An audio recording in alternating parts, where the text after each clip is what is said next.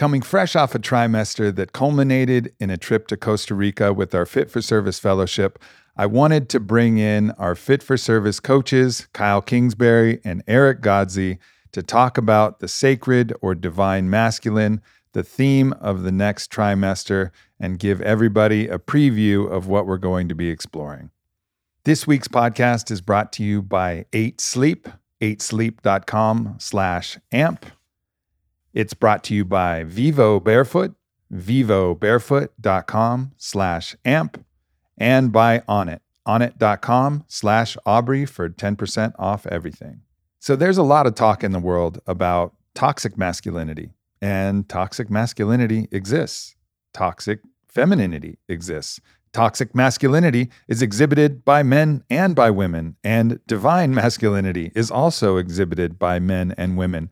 The concept of masculine is not relegated to any particular gender. It's an archetypal energy and an archetypal force.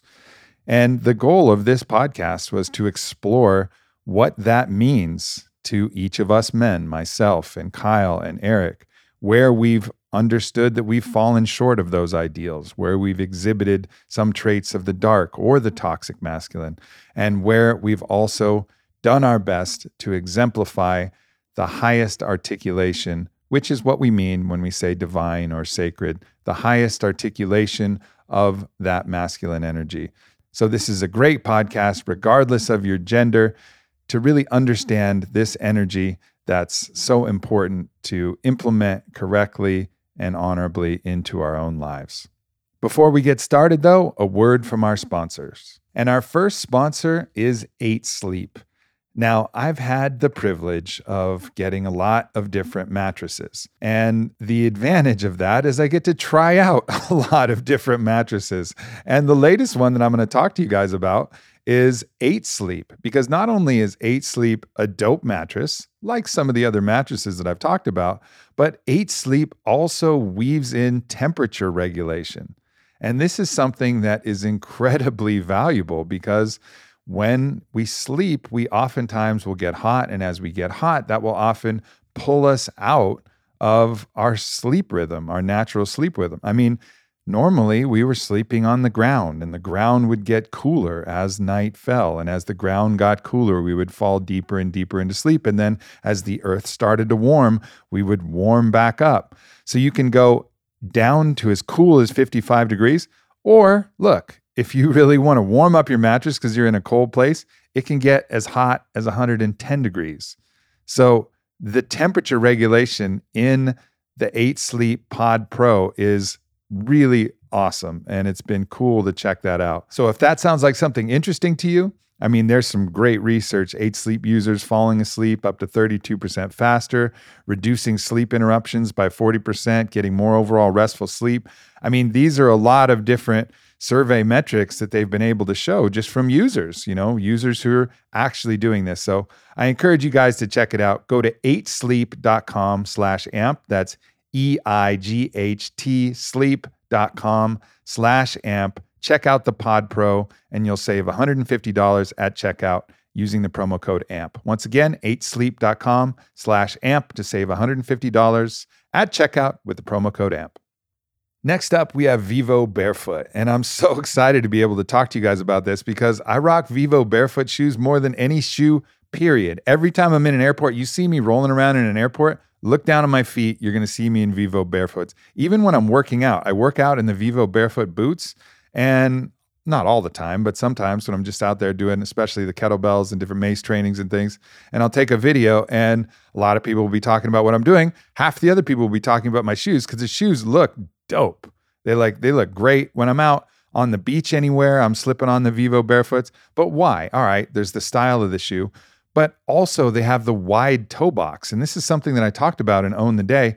We're not supposed to cram our toes together into a giant flying V, like our toes were geese and we're headed fucking north to Canada. That's not the way we're supposed to design our shoes, but that's the way all shoes are. Look, I was a basketball player, so all my toes are all bent in, and now I'm starting to get toe pain. I'm getting toe pain in my big toe pain in my little toe.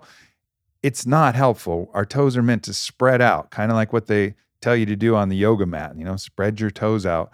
And this will naturally allow your feet to start to recalibrate to a more normal state while still having a shoe that protects our little soft footsies from the ground. So foot strength is going to increase 60% in a matter of months. They've been able to do some research to show that. And it's just going to help you across the board with your health, because when your feet are off, then your ankles are off, then your knees are off, then your hips are off, then your back is off, then your neck is off. I mean, it can lead to a whole different set of issues down your entire chain. And they got different shoes for hiking, cruising, chilling, walking around. All of those are great options, and they're going to start to anatomically support your feet. So if you can't tell, I'm a huge fan of Vivo Barefoot. You can get a 100-day free trial and 20% discount with code AMP at vivobarefoot.com, vivobarefoot.com/amp. Once again, vivobarefoot.com/amp for 20% off and a 100-day free trial. And lastly, we have Onnit, and it is time for the semi-annual sale, the second biggest sale of the year besides our Black Friday sale. And shit's going crazy. Supplements 25% off, nutrition 20% off, fitness 10% off, apparel, accessories, and gear 20% off, digital 50% off, except for the new Onnit in 30 programs. Then there's Doorbusters, Alpha Brain 90, 30% off, Alpha Brain 30 Count, 30% off, Alpha Brain Instant Peach Tub, 40% off. Damn, that's a good deal. Our Doorbusters, we went for like the top of the top right here, Ryan. Not fucking around right now.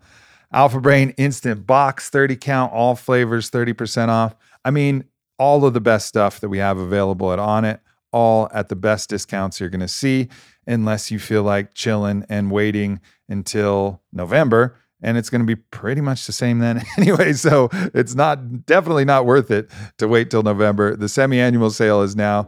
Go get it. It's the best thing that we got going on for the next 6 months.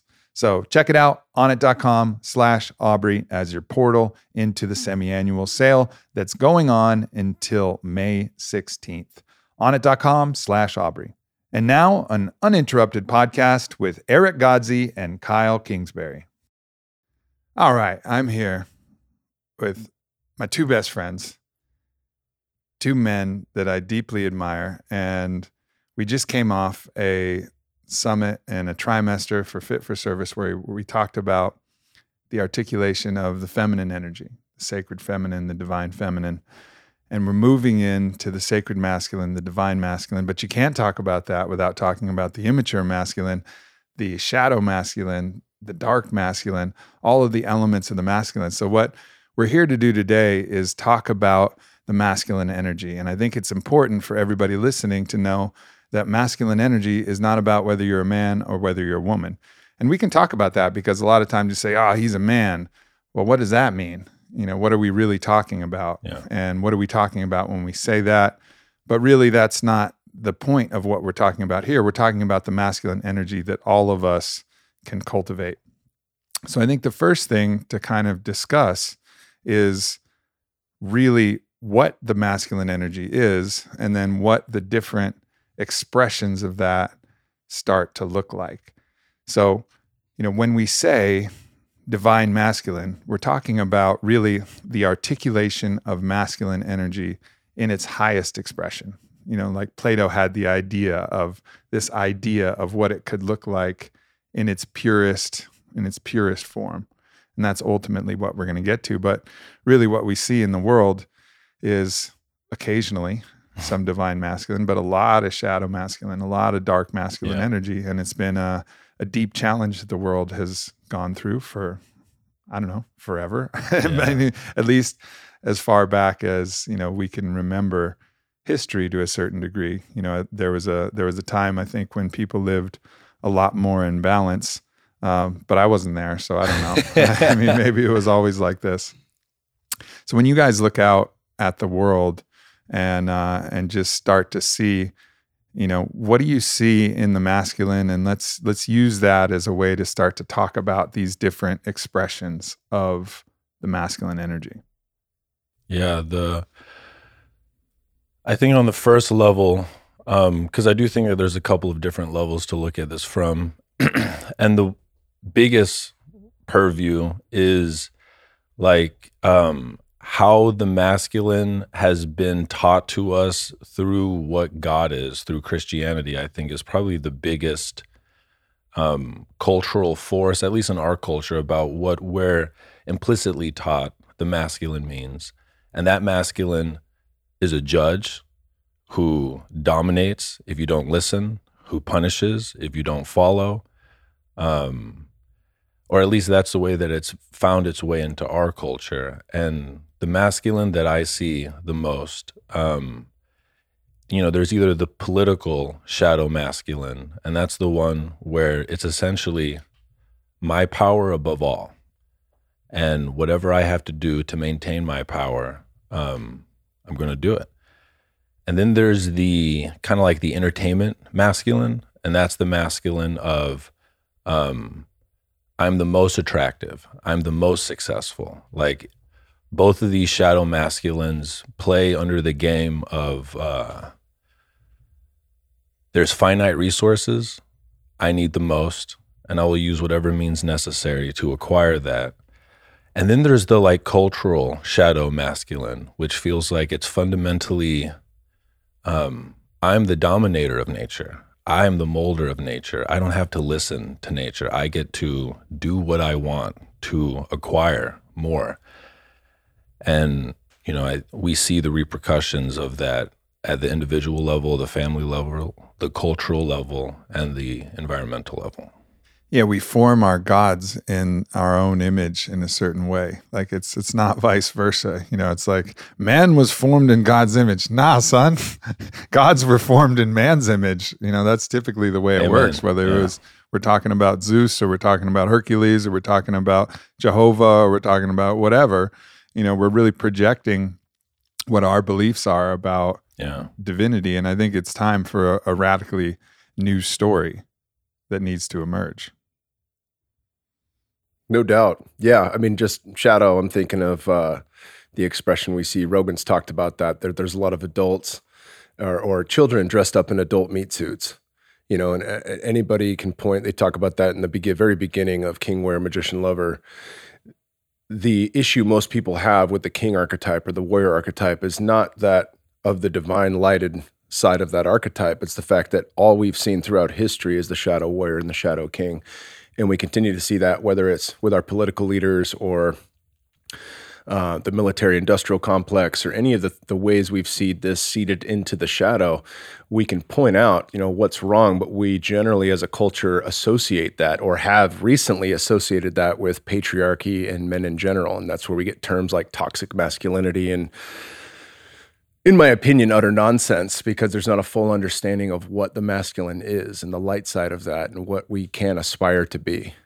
Well, it's not that there isn't toxic masculinity. It's just that assuming that those that represent any masculine is inherently toxic by the nature of it being masculine, or even more by the nature of it being a biological man, then of course it's toxic because it's part of the masculine and the masculine is always toxic.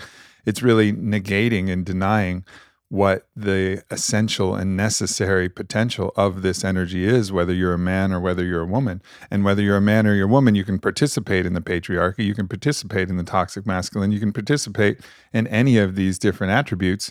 And in many ways, some of these attributes are lauded. They're these things, if you have the most power and you dominate the most and you're above all else, all of these expressions that you talked about, a lot of people will be cheering because that's their ideal of what it looks like, and when you really start to understand what this energy can be and what it is, what it is in its highest articulation, then you recognize, all right, there's another goal, there's another target, there's another aim, a higher aim that we're all looking for. Yeah, the thing that comes to mind is the documentary, The Biggest Little Farm. Have you guys seen that? Oh, yeah. Kyle's watched it 3 times. It's cried each time. I think it's one of the most incredible pieces of art to represent what the positive or the sacred or divine masculine can be, because essentially what that shows is they come to a land that has been wrought and destroyed. And it needs the intervention of conscious beings with thumbs in order to bring it back to life. But it's not we come in and do what we want and that will fix it, because what you'll see throughout that movie is when they try to do that at the beginning, it doesn't work. But if they come to the land and they listen to the land, and then they use their ability to manifest different like structure on the land, the inherent femininity of the land is able to grow, and then it grows and it grows and it brings the whole thing back to life. And that seems to be what the potential of culture could be, because on one archetypical level, nature is the feminine. We can get into why that is the constant archetypical representation. Culture is the masculine. And that this idea that I've been playing with is like the highest expression of the masculine is when it's able to, first it has to cultivate its ability to make change, but then it has to learn how to listen to the feminine, which ultimately that's culture, being able to listen to nature. And when you do that, you become generative. And that seems to be almost the core function of what the highest expression of the masculine can be inside of a human body is it gives life. It's the feminine that is the potential for life to come out of, but it's the masculine that can bring its energy to it. And then you get the beautiful ending of that movie that makes me cry every time too. Yeah, the generative aspects of the king archetype are something I think of. Yeah. And, as you were mentioning these shadow aspects in the book, Quantum Spirituality by Dr. Amit Goswami, he talks about 6 archetypes that we all live out while we're here. And 2 of them always stand out to me because they particularly pertain to the world at large that we see right now. One is abundance, right? We all have to grapple with abundance on some level through Maslow's hierarchy just to survive. And abundance in its shadow form is one who will make money at the expense of others. Abundance in its light form is one who will acquire and make all those around him or her more wealthy in the process. Power is another archetype. And power at the expense of all else would be the shadow of that. Power that empowers all those around them would be the archetypical light side. And when we talk about the shadow, it's an interesting thing because the shadow is inherently something that is unseen. It's denying or negating an essential truth. And what the shadow is typically representing, it's a failure to acknowledge that state of inner being that Charles Eisenstein would talk about, right? This idea that I cannot dominate you without dominating myself because it's under the delusion that I am not you, that you are not me living a different life, and that we are not absolutely interconnected. Same with nature. I cannot dominate nature without dominating myself in this self-defeating cycle because I am nature. Like we are all interconnected. And so that truth being in the shadow allows for the expression of the shadow masculine. This is sociopathy, right? This is the belief that when the ego goes completely unchecked, it's like, I am the only real thing. Everything else is a function. Nature is here to serve me. And again, this goes back to religious beliefs. Right. Everything is here in this land for me. It's not this mutual relationship. These people in sociopathy, these people are for me, whether you're a business leader, whether you're whatever. You could just say, oh, this is my employee that does this job, reduce them to a function. So who gives a shit if you fire them, or who gives a shit if you yell at them, whatever. Their function is the only thing that's important, and you're the only real one that's actually a real live human being. And with these truths in the shadow, then all kinds of horrors and atrocities can be played out upon the world without you even acknowledging and realizing what you're actually doing to your capital S self at large. Yeah, one of the things that comes to mind when I hear that is there's almost an aggressive nature to cultivating the ability to unflinchingly look at the parts of you that you feel are disgusting, or that you feel are unsavory, or if you feel are not fundamentally a part of you. And I think one of the biggest misunderstandings about the masculine is aggression, and that, and really what we call toxic masculinity are places where we are looking to expect masculinity, but we're seeing adolescence, we're seeing boyhood, and we equate that to equaling toxic masculinity. And the thing about aggression is if you haven't taken the time to be disciplined by hardship, your aggression is this, it's almost this chaotic, volcanic type thing that will lash out and has the ability to hurt people. But aggression is also the thing that can allow you to look directly at the part of you that wants to kill people or that wants to dominate people. And it's almost this type of like Jesus-like aggression where it's like, I'm going to look and I'm not going to look away. And I'm going to look until I soften. I'm going to look until that thing softens. And it's one of the ultimate delusions of the story of separation to believe that there's any aspect of the human condition that's not a part of you, and that we don't express the shadow as a shadow once we're able to have compassion and integration for these parts of us. And that does feel like it brings it to the light. Exactly. Right? Like the more you look at it, our perception, our awareness is like shining the light of a flashlight or a sun onto these shadows. And the longer we look, the more that penetrates. Like the deeper we look into someone's eyes and their soul, and the deeper we look, the more we see self, the more we see the same. And then that shadow slowly starts to evaporate until we can no longer abide by this separation. The more we look at nature and just sit and see what we're doing and see everything that's happening. You know, even if we watch a documentary like Seaspiracy and we see what's happening to the ocean, all of a sudden the ocean isn't this abstract thing. We understand that the ocean is inexorably a part of all life and everything that we have. And so it changes our perspective about everything that we do. And that's the path to actually transcend the shadow aspects, is to just stay and look. And the discipline to do that is, you know, one of the high attributes of what the masculine can do, is just keep looking, bring your awareness, keep looking, and don't stop looking until you really see. One of the things that brings up is probably one of the biggest deficits in the current expression of masculinity is the acceptance of your emotions. And that feels like it's a fundamental, like something most of us have been taught either explicitly or implicitly by our fathers, is any expression of emotion that they weren't taught by their fathers or their culture as being acceptable of being male, shame, guilt, repression, disassociation. And a function of the quote unquote king energy is to not look away. And one of the deep invitations for men is like, when is the last time you cried? You know, it is a function of being a human to cry. When is the last time that you allowed yourself to be vulnerable, where you actually admit, even more challengingly to a woman, that whose opinion about you care about, where, you know, you admit, like, I don't feel like I'm enough, or I don't feel like I did a good job, or I don't feel loved by you today, you know? And that it's almost like the first key into this whole dance is cultivating the aggressive compassion to look, you know, and then can you begin to feel all the shit that most of the men and most of the women in our culture have not allowed themselves to feel since that first time they were 4 and their parent gave them a aggressive look because they were crying when they were at the movies or something, you know?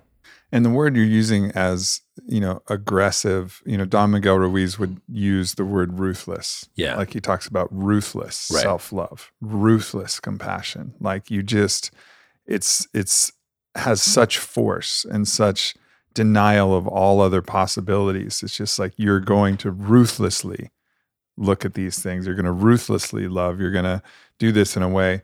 And so I absolutely understand what you mean by that, because it is an aspect of being that conscious warrior, the warrior of light, if you will, like the one warrior of light, the one that's bringing the light of your awareness to something and ruthlessly looking at it for as long as it takes. You know, I mean, that is the deep aspect. And if you do that, you know, the tears will come, because 100%. The tears, for me, it seems to be like the tears wash away when a frame of reference has to die. Yes. And it actually turns this frame that we have, this construct we have, all of a sudden, it just materializes physically into salty tears that flow down from our heart and over our face. And it's wiping the slate clean, like the Etch-a-Sketch of our psychic construct, just washing away. And now we can rebuild something, and something else can emerge from that.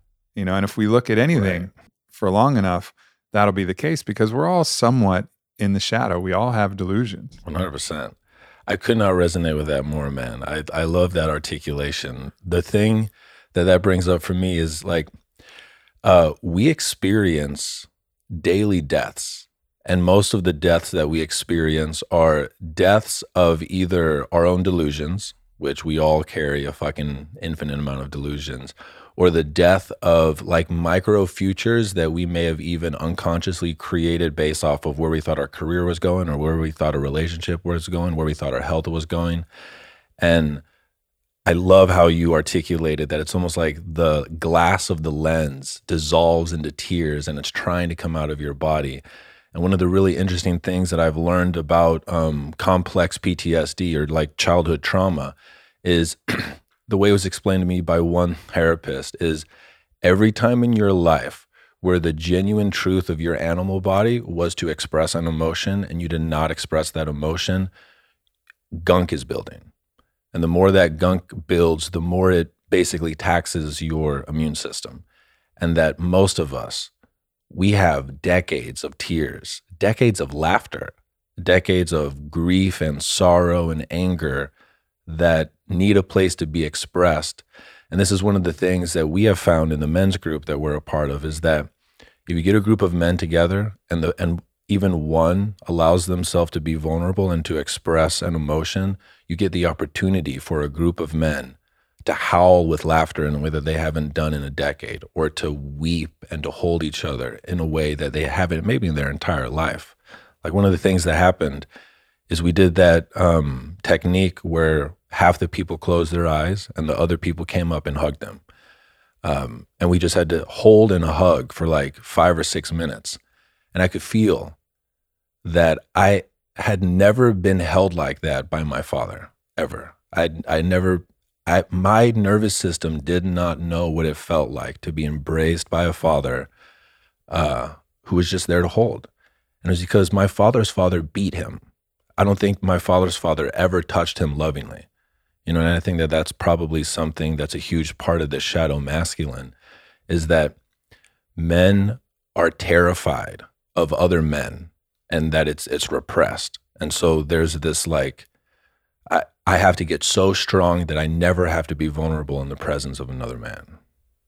Honestly, Kyle, you've been a huge teacher for me in that, because you express in such a warm and loving way. I mean, and you can kill us. Like that's why exactly, it's so good. Exactly. You can drown us in the pool if we're pool wrestling with a laugh, or wherever. We understand that. But, I don't think I've ever had that kind of intimacy in a male expression since we started to become friends. And at first it was, just those hugs that are like every bit of who you are is expressing through that, and you really feel it. I mean, I would always hug people, but even if I physically did it, even if my arms, weren't awkward and I could actually understand how to do it, it's like hugging a girl, but it's just at the guy.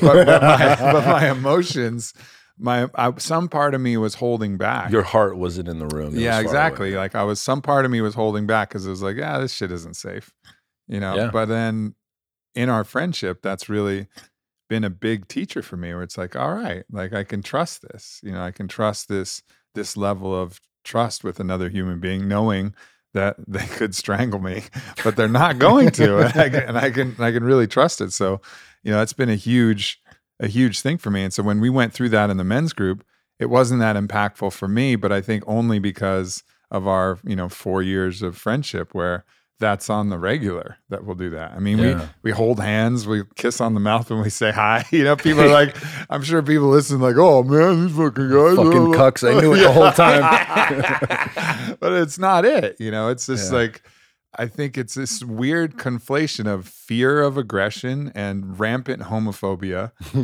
that's just preventing men from being able to just be with each other. You know? It's a full expression of emotion. I think what you guys are speaking to is the over intellectual, over mental level that we find our culture in. And you can point to anything, I've talked, I think on your podcast before about, the military style of suck it up pussy and things like that. And there's a right right time and place for that, I guess, in sport and certainly in war and things of that nature. But if the emotional body is the feminine aspect and the intellect is the masculine aspect, the bridging of those two and integration is emotional intelligence.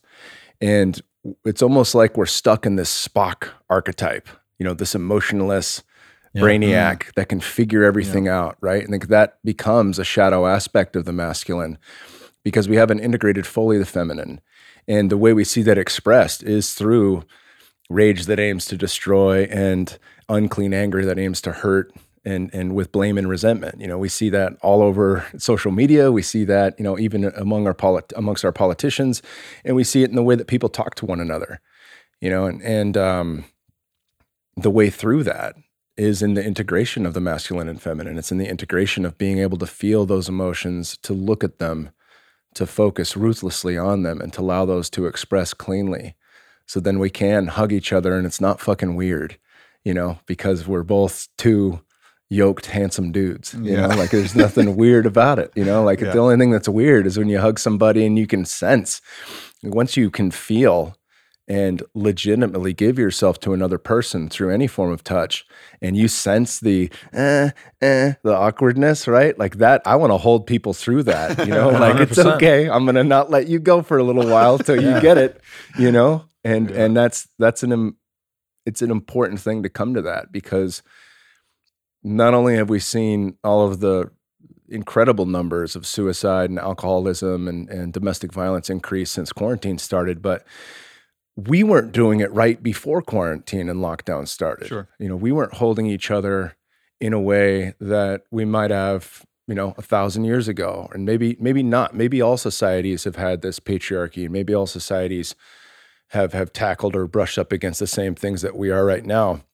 But certainly in tribal settings, people knew how to touch. Yeah. And it's not the overhype, one versus the other, but there were cultures that lived in harmony with nature. There were cultures that understood that the barriers didn't exist, between man to man, woman to woman, woman to man.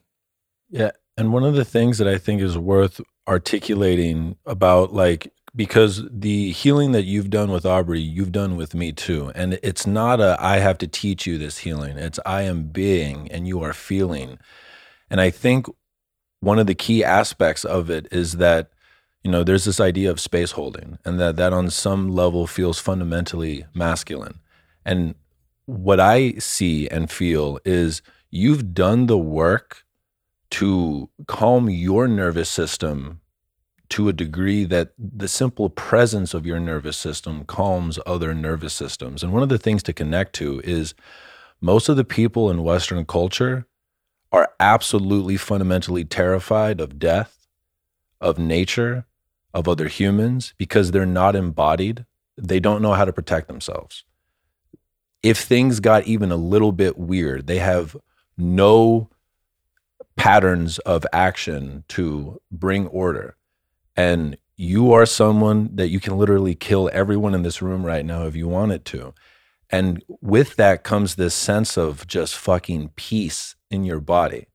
That when you hug me, I feel safe. And it somehow makes me feel stronger too.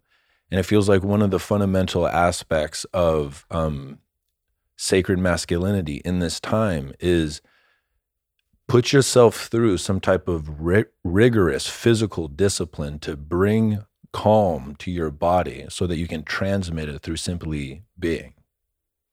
Yeah, it's bringing up that Spock archetype. That's really interesting because you can imagine that he gives terrible hugs. Right? Nobody's like, man, Spock, that was a great hug.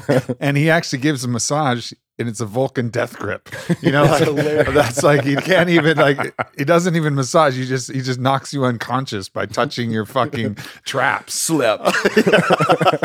It's it's this very interesting thing that we've put up on a pedestal in some ways of the ultimate mind. He's the ultimate number two. That's what you really want in your fucking corner, And of course, yeah, he was quite effective on the Enterprise as his function, if we're being sociopathic and whatever, he had a great function as this kind of outsourced computer, always figuring out odds and shit.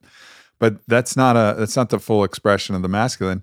And you can also see it too, it's not even just the rigorous physical challenge, because you could imagine someone like, look at the Bruce Willis Die Hard archetype, right? Like, dude's been through a lot. His shoulder pops out. He can fucking slam it into the side of a car and put it back into place. But is he, all of the bad shit that happens, is he sitting down and weeping? Is he grieving at the river for the loss of every one of his partners? I think that's the motif in the thing, that all of his people he loves get killed.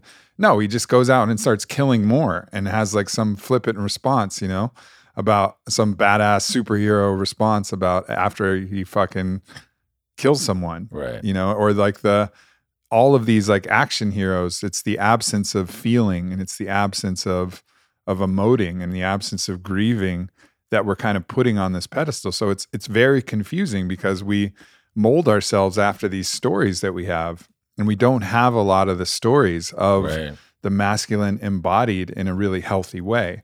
And for that to happen, of course, it has to be balanced. Like, we love shifting things in one side or the other to the polarity, but to be a healthy masculine, you have to embrace your feminine side. Right. So if we could, let's go around, let's do a little round table. Let's first talk about feminine. Let's talk about the feminine archetype and the nature. And then let's move into different aspects of the masculine. We'll just go around until we run out of things that we want to bring up. So let's talk about the feminine, and then we're going to get to the masculine. So go ahead first. What's an aspect of feminine, Eric? Yeah. So Jung has this, he calls it the 4 types, and it's essentially the 4 different ways our consciousness can even interact with experience. And it's thinking, feeling, sensing, and intuition. And for me, the one that is most feminine is intuition. And intuition comes into our life, and it's basically all the shit I'm obsessed with, but it's like dreams. Like, being able to intuit the meaning of your dreams feels fundamentally feminine. Being able to feel that part of your experience that is not thought, it's not even emotion, and it's not sensation. It's this weird inner knowing, and then being able to move from that. And a part of learning how to listen to your intuition is the art of surrender. And I think surrender is one of the deepest gifts of the feminine. And there's a lot of really great like mythological stories that highlight that. But I think the one that's the best is Inanna. And essentially she went to try to save her husband who had died by going into the underworld. And in order for her to go into the underworld, she had to pass through 7 gates. And at each gate, she had to give an offering to the gatekeeper to get through it. And so first she gave her crown, then she gave her robes, and she gave her rings. And by the time she got to the last gate, in order to go to the underworld to rescue her husband, she had to give up her body. And she did that for love. And she was able to fully surrender into, the all. And so intuition, and that the way to connect to intuition is actually for the ego to learn how to surrender. That's probably the biggest one for me. Well said. What's another one, Kyle? I was just pulled from the Divine Feminine Oracle deck.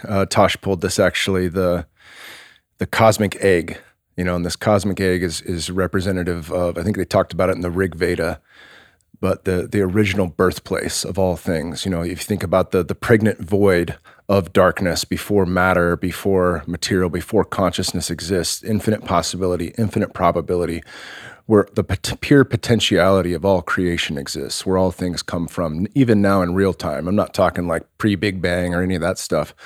That always exists inherently as a layer of consciousness within ourselves and within everything we see. It's the feminine aspect of birthing ideas, of the muse of creativity, that first inkling of something that needs to come to fruition. It's the plane that we tap into for all creation, where you think about, remember Don Miguel Ruiz talking about the agreements we have on stop on red, go on green. These are all just symbols that we agree to. But before anything is made manifest in this world, it all comes from that cosmic egg. It all comes from the same birthplace. And that creativity center of the feminine, I think, is something that sticks out to me. Is also the separation between matter and spirit, and there's traditionally the idea, and I really resonate with this idea, that all matter itself is inherently feminine by nature. Why do we call it Mother Earth? Well, we give it that name because it is part of this aspect of the feminine, the thing that has been birthed in the physical, right? Like we've come out. And oftentimes we think of ourselves as separate from Mother Earth. Nah, Earth created us. Like this powerful goddess created us out of all of recycled wolf's teeth and hummingbird feathers and mango peels and fucking air and water and fish and trees and plants and animals of all varieties, right? Like we are actually a part of the earth. So our physical body is part of the mother. Right. And so we'll think like, oh no, I'm a man. I'm not the mother. No, you're the mother with a dick. Like you have balls and a dick. It's great. I love mine. But like we're still a part of the great capital W woman that is creation itself. When I was in an ayahuasca journey, I connected with what felt like Source Father. And this force was, it was an amazingly powerful encounter, and I was blown away by it. But at the end of our little encounter, he said, and it was a masculine energy of just this source, life force itself, non-material. It said, "Let me tell you the greatest love story ever told," and just showed me the whole earth. And showed me how like spirit had woven in the force that animates life was inside all of the cells, but the cells were the chalice, the container, the womb, that which spirit, the masculine aspect, impregnated that womb of every cell with energy, with atomic motion, with movement. But the matter itself, what it actually was, this was the woman. And so the love story was spirit and matter. And he didn't, the voice didn't say anything else. It said, let me tell you the greatest love story ever told. And it was just God energy impregnate and being a part of all matter, all life, all inanimate life, even the rocks and the dirt and the minerals and every different aspect, but it was all woven in together. And so it is essential to understand that we have to embrace all of these aspects that we talked about in order to actually articulate the masculine. So we've done it a little bit, but let's go around one more time around the table and then talk about, the masculine in particular, potentially as contrasted with the feminine, because you almost need to, if you're creating this kind of model, you need to have the comparison and contrasting. Yeah, I think my intuition is that we're all going to give kind of similar answers, because it feels like what Kyle talked about, the source of that creative energy arises in consciousness first as inspiration. And for my answer, if you get intuition, the masculine next part of that is, okay, now how do I bring that into the world? And the one that I find most resonant, that for me feels like me being in my masculine the most, is how do I create beautiful order that serves the feminine impulse to then come into the world? And that feels like that's the function of the father to the pregnant wife or mother, that's the function of like how you manifest. But for me, it's how do I create beautiful order in this world? And the primary way through which we create order in this chaos is articulation, like words, spells, it's magic. And so how can I use symbols and language and my fucking thumbs to create a container through which that intuition can find its way into the world? Yeah, I love that. I just think on a base level, it's action. It's right action. It's taking, the intuition, the muse, the guidepost. To be inspired is to be in spirit, and taking that into the 3D, it comes through action, right action. And that varies in the approach, but it's chop wood, carry water. It's doing the thing. It's in the act of doing. A feminine is being, masculine is doing. And these can be harmonized. We've spoken a lot about the necessity for more being and less doing, or the right action of doing but not overdoing. And all of those are prominent. But at the end of the day, it is doing. When we sit in ceremony with Mother Ayahuasca, the feminine aspect of listening is necessary for us to receive all that we're going to receive. If I'm writing or talking to my neighbor about the experience, that's a masculine expression. I'm no longer listening. I'm no longer receiving, right? So the ability to take that experience and instead of having some dope memory in the Amazon, actually using it to change my life requires me doing something with it. It requires me first speaking that into existence, as Tim Corcoran does through mirroring and Bill Plotkin, and writing and journaling it down so it exists here somewhere in the physical realms. And then from there, action steps that actually start to change the way I live my life and express my life through words and interactions and relationships. Yeah, well said. I think one fundamental aspect is choice itself, right? Because this aspect of choice, like you can imagine, a pure articulation of the feminine. Think of our insect relatives, right? They don't have a lot of choice. They are so guided by like the cockroach isn't like, cleaning up trash today and nah, not into it. Fly's like, yeah, shit, I'm over it. Like I'm just going to focus on the things that I want. Like there's no choice at that level. I mean, they're just purely a part of the Godhead of Mother Earth itself. And it's just, they're acting completely from their knowing. And then you get up to the higher articulations of animals, you start to see some choice. And these are the animals that we really like. You can start to see it in our birds and certainly in our mammals. We can see where there's choices that dogs can make. And that's why we get frustrated sometimes because we actually believe that they have a choice, but how much choice do they have or whatever? Well, human beings are at the farthest end of the spectrum. Of course, dolphins seem to have even more choice. They play. Anything that plays obviously has a choice, right? Because play is a choice in some level. I mean, I suppose you could say, it's all training and practicing and it's all woven in, but you start to see choice right. The higher you go up in the development of animals, certainly in the monkey world and then absolutely in the human world, while certain neuroscientists might debate choice at large. I believe it's a fundamental reason What's up, why. Sam Harris? Yeah, it's a fundamental reason why this whole thing was created was the ability for us to choose and make these choices. So the act of choice, the sacred act of choice, is something that is inherently an aspect of the masculine, and that includes discernment. What do I want? What do I want? What do I not want?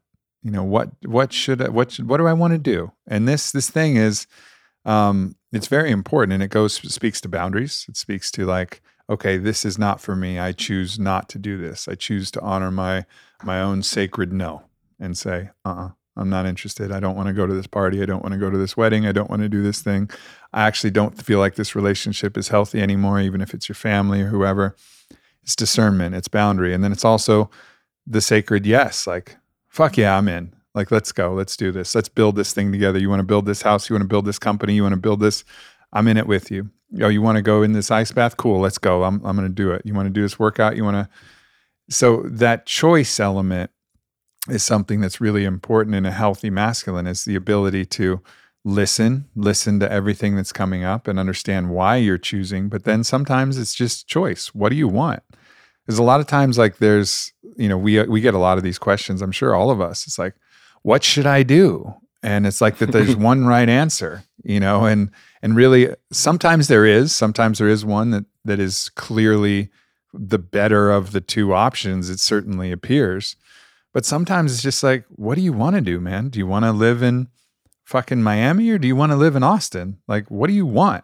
It's not like there's an ordained right answer. Right. It's like, what do you choose? Do you like the beach or do you like the vibes here or whatever your choice is? And I think people have given away this power of choice to such a degree. And I think a lot of the aspects of the toxicity in our world is people denying other people's choices, based on their oppression, based on their financial motives, based on their own fears, based on all of these other things, but really honoring our own individual choice and then also protecting the ability for other people to choose, even if it's a choice that we don't agree with, as long as that choice isn't harming somebody else or Right. harming the greater collective, right? Like that, to me, feels like the only bound on the whole game is protect choice at all cost, except when that choice directly impinges on another sentient being's choice, including, the Earth's choice. Right. Ultimately. And what comes up for me when I hear all three of our answers is like, there's such deep wisdom in myths. And the older the myth, it tends to be the deeper the wisdom. And one of the eternal mythical stories is this idea of the eternal boy. And the most recent echo of that myth is Peter Pan. And the eternal boy is someone who decides to not decide on anything so he can believe that he is free to do anything.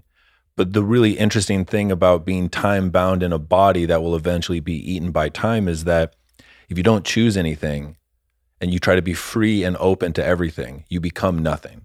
And that the etymology of decide is to cut away, it's to kill. And that there's something fundamentally masculine about, like, it's scary, but in order to choose to actually act in any specific way, you kill off the infinite potentials that could have been. But if you don't pick anything, you become nothing.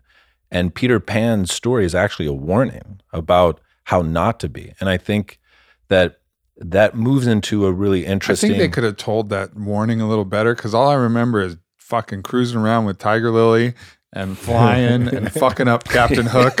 And I don't know, it seemed pretty rad to me. They need to play that out a little deeper. They tell it in Hook better than the original. They definitely do tell it in Hook a little better, where it starts to get a little sad, because in the animated, I'm like, dude, he's hanging out with the indigenous people. He's got a princess. He's fucking around with mermaids, and he's fucking up Captain Hook on the regular. And Shmi is getting his ass kicked, and mermaids all day. And the interesting thing about that is that the Peter Pan Disney version was made for children, and Hook was a little bit more mature, and it was ready to tell that message of like, when you're 8, this is perfect. When you're 30, this is tragic. And this gets into the next question or the next insight that's really interesting. But every coaching call I've ever had where someone says at the beginning, I don't know what to do, literally 100% of the time, by the end of the phone call, what we have found out is they knew what to do before the phone call started. Really what they were saying is, I'm afraid, I want permission. And then by the end of the phone call, it was them laughing at the fact that they already knew. And this gets to a deeper, more interesting point, which is that, and this is something that you and I have talked about a lot, but it feels like you play with choice enough to get to the point where you realize that the ultimate, like, to be a rainmaker or to be in your dharma is you get to a point where you lay down choice to your soul, or you make the choice to surrender choice to your soul, and you become the servant or the midwife to that thing inside of you that has something for you. And then the constant choice from that point on is, do you surrender? Do you surrender? But what's really interesting is, and I think that this is a function of spiritual bypassing, is you can't start that game until you've played with choice so much that your ego feels like, okay, like I could fucking do this if I wanted to do this, because to surrender choice to soul is the most terrifying fucking game that you can possibly play, because very likely every goal that your ego has ever tried to achieve, you're gonna have to give all that shit up. And there's this weird feeling that I've gotten in my life that the more that I surrender my ego's choicing to surrendering to soul, the more grace I experience. But there's still a new game of choice. And the choice is always, will you choose to surrender to what soul is asking, or will you choose to use a coping pattern to not hear it?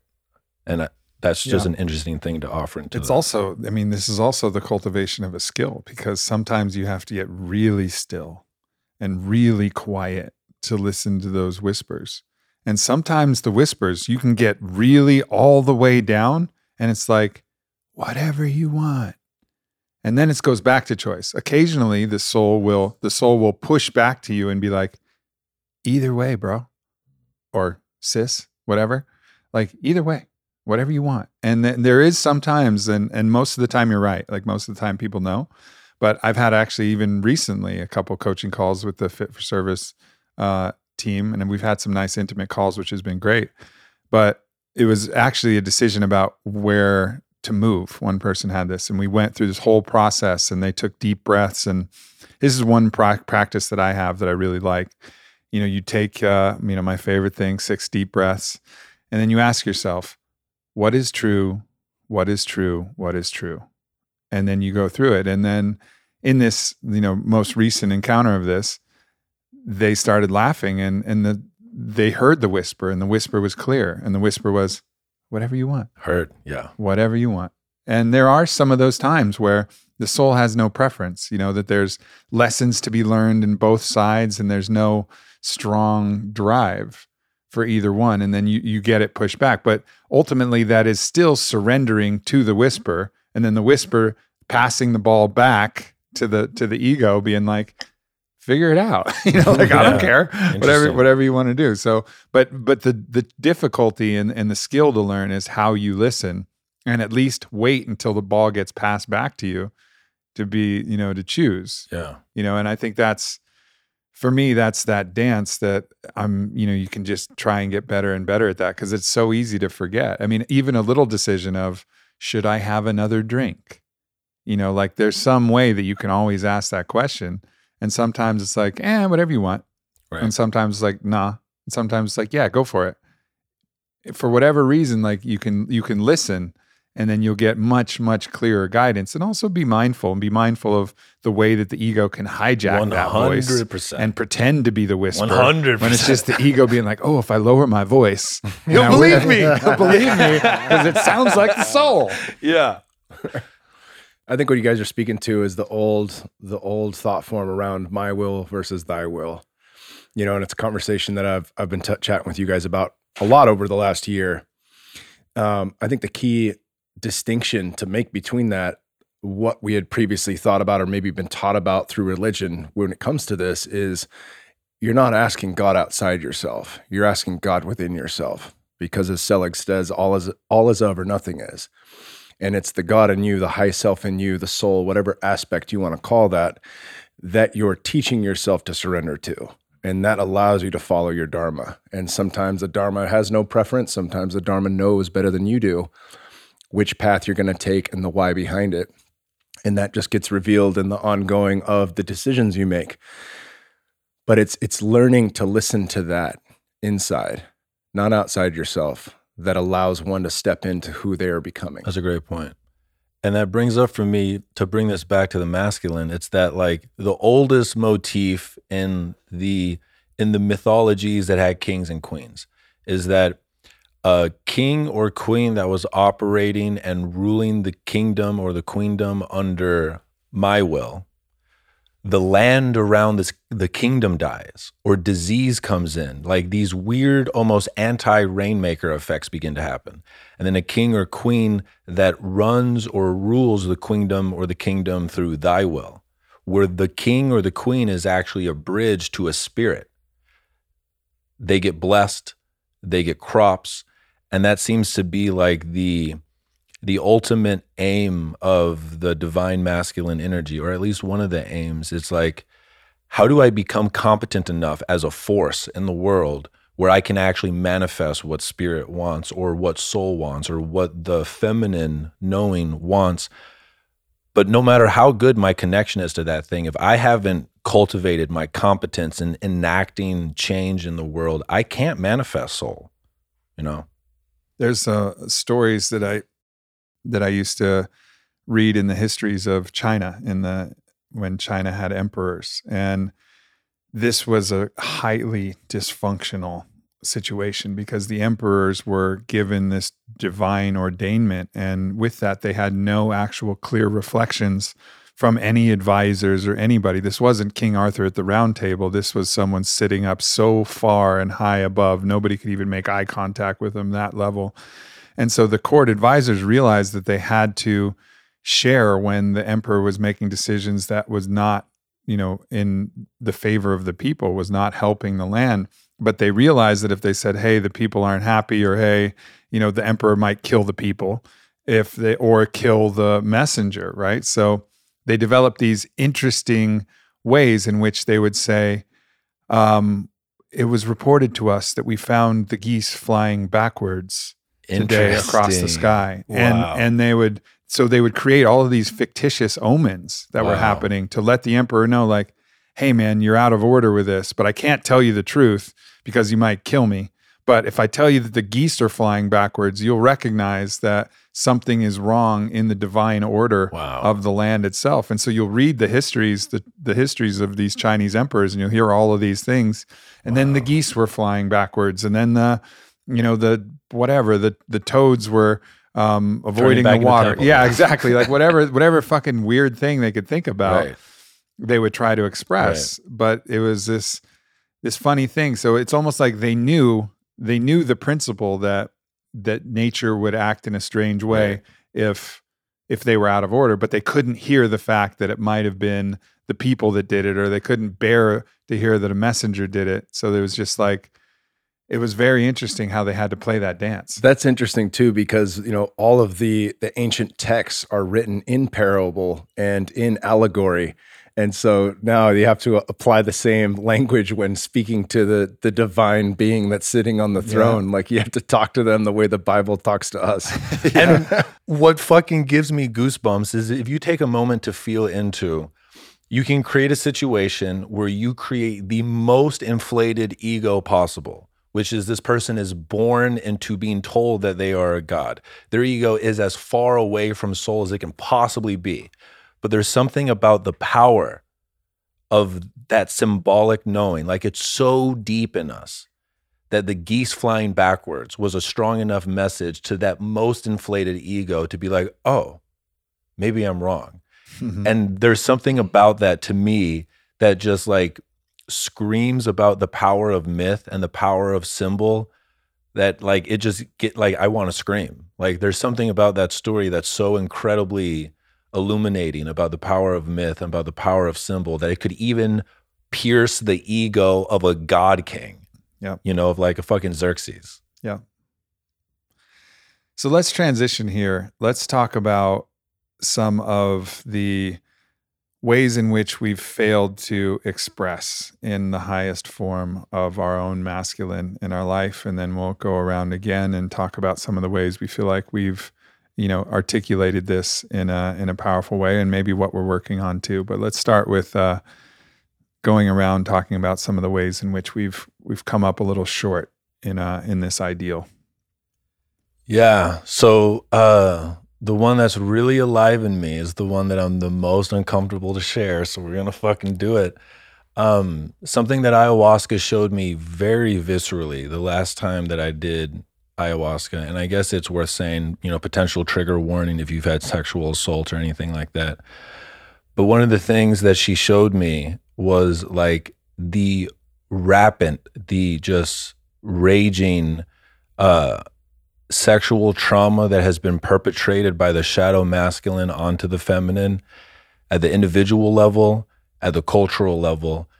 And it's taken me weeks to begin to really integrate just how heavy this experience was. But one of the things that I can feel that is just incredibly heavy, and it was highlighted by the fact that I went on a camping trip this past weekend where I got completely out of the city, and there were beautiful women there, and I could feel just by being in nature and not being around the pings of culture that my intuition was I could appreciate them as entities and not like micro glance at the way their hips curve or the way their ass curves or what their breasts look like or their lips. And I think if any man who's listening to this, if they can really get still and track their own awareness, every time I see a female body that's anywhere within the parameter of being a potential sexual mate, that's the first thing that happens in my consciousness. And once I came back from camping and I got back into the city, it felt visceral, like, oh my God, I'm doing it again. Where my very first registering of the female body is as a potential sexual mate. And one of the things that I really connected to, and I think this is me slowly processing and digesting what ayahuasca showed me, was my first 10 years of experienced sexual energy was through porn. And I think that most porn, like 90-something% of porn, your nervous system is witnessing a traumatized female nervous system receiving traumatic energy from a male nervous system, and that your nervous system begins to be conditioned to find that arousing. And wait, now this is a place where I have to bring up a conversation, because this is this kind of nature versus nurture place. Now, it seems to be that there is a inherent eroticism to the degradation of the feminine and to the dominance and to sadism in general. And I say this not only looking at the humans, but there seems to be a delight when a cat has a mouse that's squealing and dying, and they're playing with it and they're not killing it, and they're just enjoying the process. There seems to be a pleasure that the orcas get when they flip the seals up into the air. It was like, oh, it's just training. I mean, these orcas, they can fucking hit a great white, take the liver and leave it floating. Like, they're gangsters. They don't need to do this to the seal, but they do, because there's some kind of inherent eroticism to this. And this is not to excuse it. This is just to say that it seems to me that this is not only conditioned, but there is an inherent natural eroticism to this absolutely dark, the darkest impulse possible. And yes, it can be further conditioned. And of course, in war cultures of antiquity, where they would go on a raid, part of the spoils of war was rape, and you see other people raping, and then you become, a part of this rape and pillage kind of mindset. It's there, and I'm sure that's conditioned, and I'm sure there's some trauma associated with it. But even in healthy, super healthy, loving, containers that I've been in with spouses and with partners, that it's just all love, and will engage in the eroticism of defilement, and then of course hug and kiss and laugh and make popcorn and watch a sweet movie, and it's all in this healthy way. But there's something there beyond conditioning. That is deeply it's just there. And this is something that's very difficult to grapple with, because it's fucking there. It seems to me, at least. Yeah, so I receive that, and I agree with that, and I think that there's important nuances here. It's also a part of our innate nature that, if we're destroying an enemy and we're fucking killing them, there is a part of our animal body that's like, I fucking love this. And I think anyone who's fought, especially as a teenager, if you fucking don't like that kid and you're kicking his ass in front of 10 people, there's a part of you that I fucking love this. And so I do agree with you that is an innate part, but I'll just speak from my experience. That was the first introduction to sexual energy. I had no elders, I had no adults, I had no initiation into what it looked like in a healthy expression. I knew no one around me, specifically in my family, where we could even talk about sexual energy, where there was no display of it. So with a complete lack of context, that was the only thing that I was shown. And then I think that I didn't know how to be with a woman until doing plant medicines enough where I could, really connect to the feminine in me, and then really learn to listen. And one of the things that I do want to highlight that I think is incredibly important is there is so much pleasure and bliss that can happen between two consenting conscious partners to go all the way into that shit. And I've done that, and I can feel that I love it. The thing that feels out of alignment is when my default operating through the world is adolescent boy, in the sense that I can feel that from a place of addiction is how it feels in me. The very first way that I receive a feminine body is to fuck or not to fuck. That is that's my Shakespearean question. And that I'm not creating, I'm not shaming myself for it, but I'm tracking it now. Sure. And I can fucking feel it. And I guess where I was, or why I'm even bringing this up, is not that I feel out of alignment with it currently.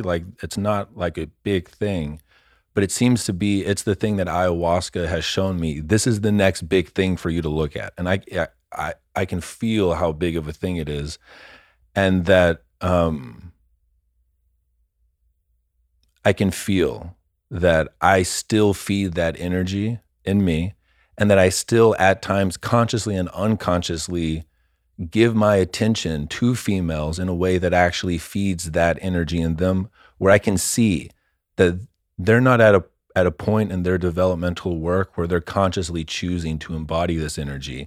They're seeking to embody this energy so that they will be chosen by somebody. Because I do know women who have done enough of the spiritual work where they own that shit consciously, and it's so fucking sexy. But that's a different thing than.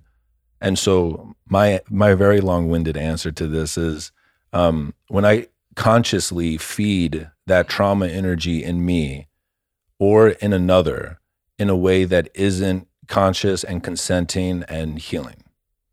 I think this is such a key topic, and my little sidetrack there where I was talking about that there is an innate energy in there. I think it's important to recognize that we have this aspect of ourself, and it's the classic proverb: "What wolf do you feed?"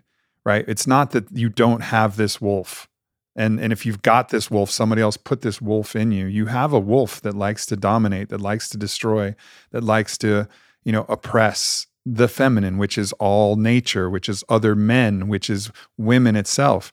And this has gone way the fuck out of balance. And it also speaks to the lack of education on the other side. Right. If people are getting educated by porn, it's the most extreme example of the oppression and domination. And you can even see it getting more and more extreme. Yeah. You see so many porns that it's like fake taxi, fake audition. So it's not only, it's like it's the absolute epitome of tricking, deceiving, pushing someone beyond where they want to go.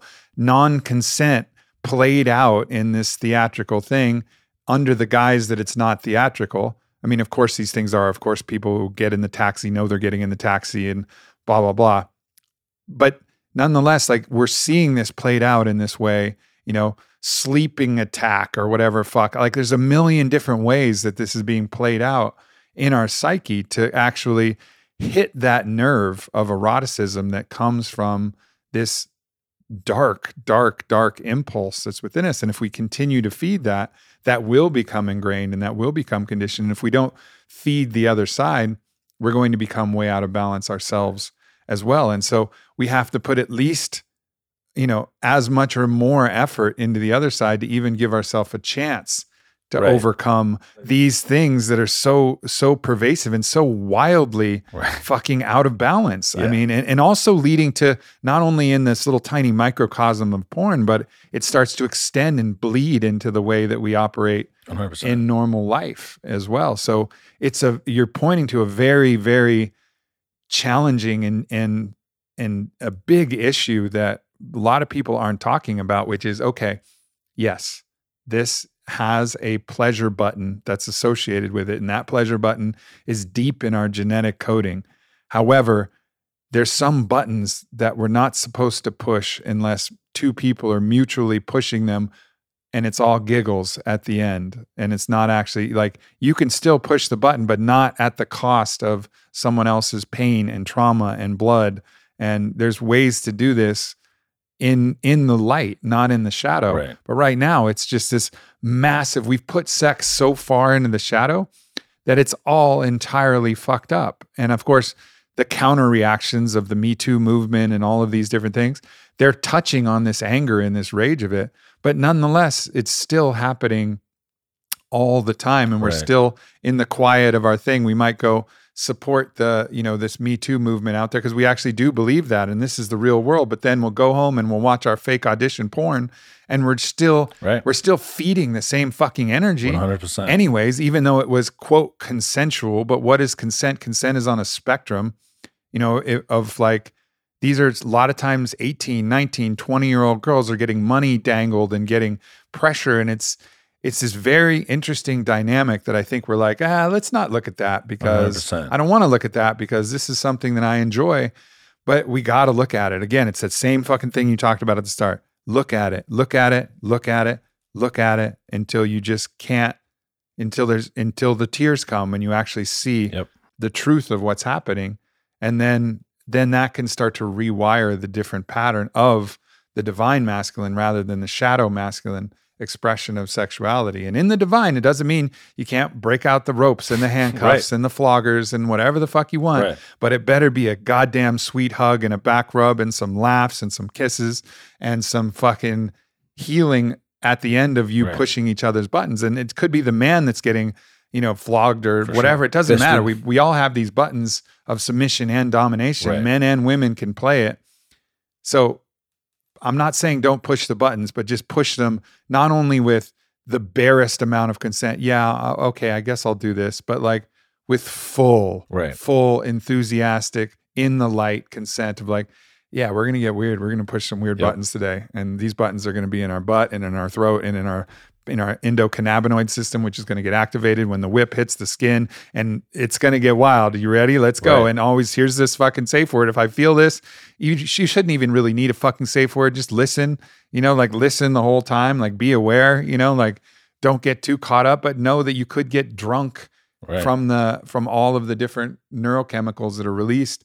So good to have that communication. And there's a whole structure around this community, the BDSM community, and also the studies that have shown that they're more well-adjusted, that they're happier in general, that pushing these buttons is something that Jamie Wheel and I talked about. It can be a really important and exciting part of life, but it has to be done in ruthless awareness and absolute safety. And anything else, even if you're doing it in the quiet of your home on some tube site and you figure you're in your incognito window and it doesn't matter, you're feeding the fucking energy either way. So at least if you're going to do it and still do it, like be aware that you're feeding a shadow expression, which is harming the world because it's putting energy into this dark construct that is a big problem with what we're facing. Absolutely. And my last point on this, and Kyle, if you've got anything I would love to hear, is that for me, in the same way where I'm just really beginning to wake up to the huge, massive heaviness of like what we as a culture are doing to the earth, and you can argue the particularities of that, but we are clearly not in alignment. From this most recent ayahuasca experience, what it has shown me is the heaviness of like my addiction, and that how often it's not chosen consciously, but it is literally an addict making up excuses to feed a sense of lack as opposed to it being a celebration of an experience with another. And that the just really allowing myself to look at, for 10 years, like you were given a drug that your parents didn't even know that you were given. And it was that fucking Kazaa program on the old ass iMesh. Right. And I found porn and I fucking felt how good it felt in my system. But for really probably for about 14 or 15 years, it wasn't until I was probably about 26 or 27 where I even got to the emotional development where I could start to even feed the other wolf.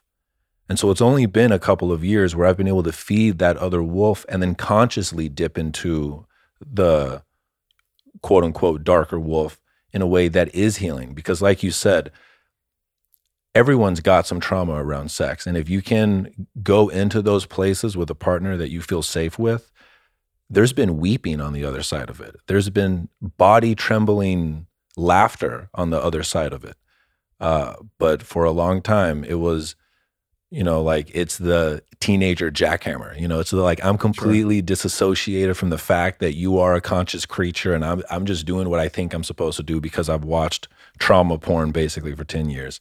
And so, again, my long answer short is reckoning with that addiction and also feeling how pervasive I see it out in the world. Yeah, it's such an important subject to cover. So appreciate you bringing that up because it's one that, a lot of people listening might be nodding their head, but what are you going to do tonight? What are you going to do tomorrow? What are you going to do when your partner's out of town or like, speaking of no one's watching. Yeah, exactly. So it's interesting. And the key thing is not to, if you start to pattern judgment and this radical self-judgment and shame and self-rejection, that's not going to be the way, because then you're just going to do it and look away and be like, blah, blah, blah, I'm just going to do this. And you're not going to actually look at it long enough.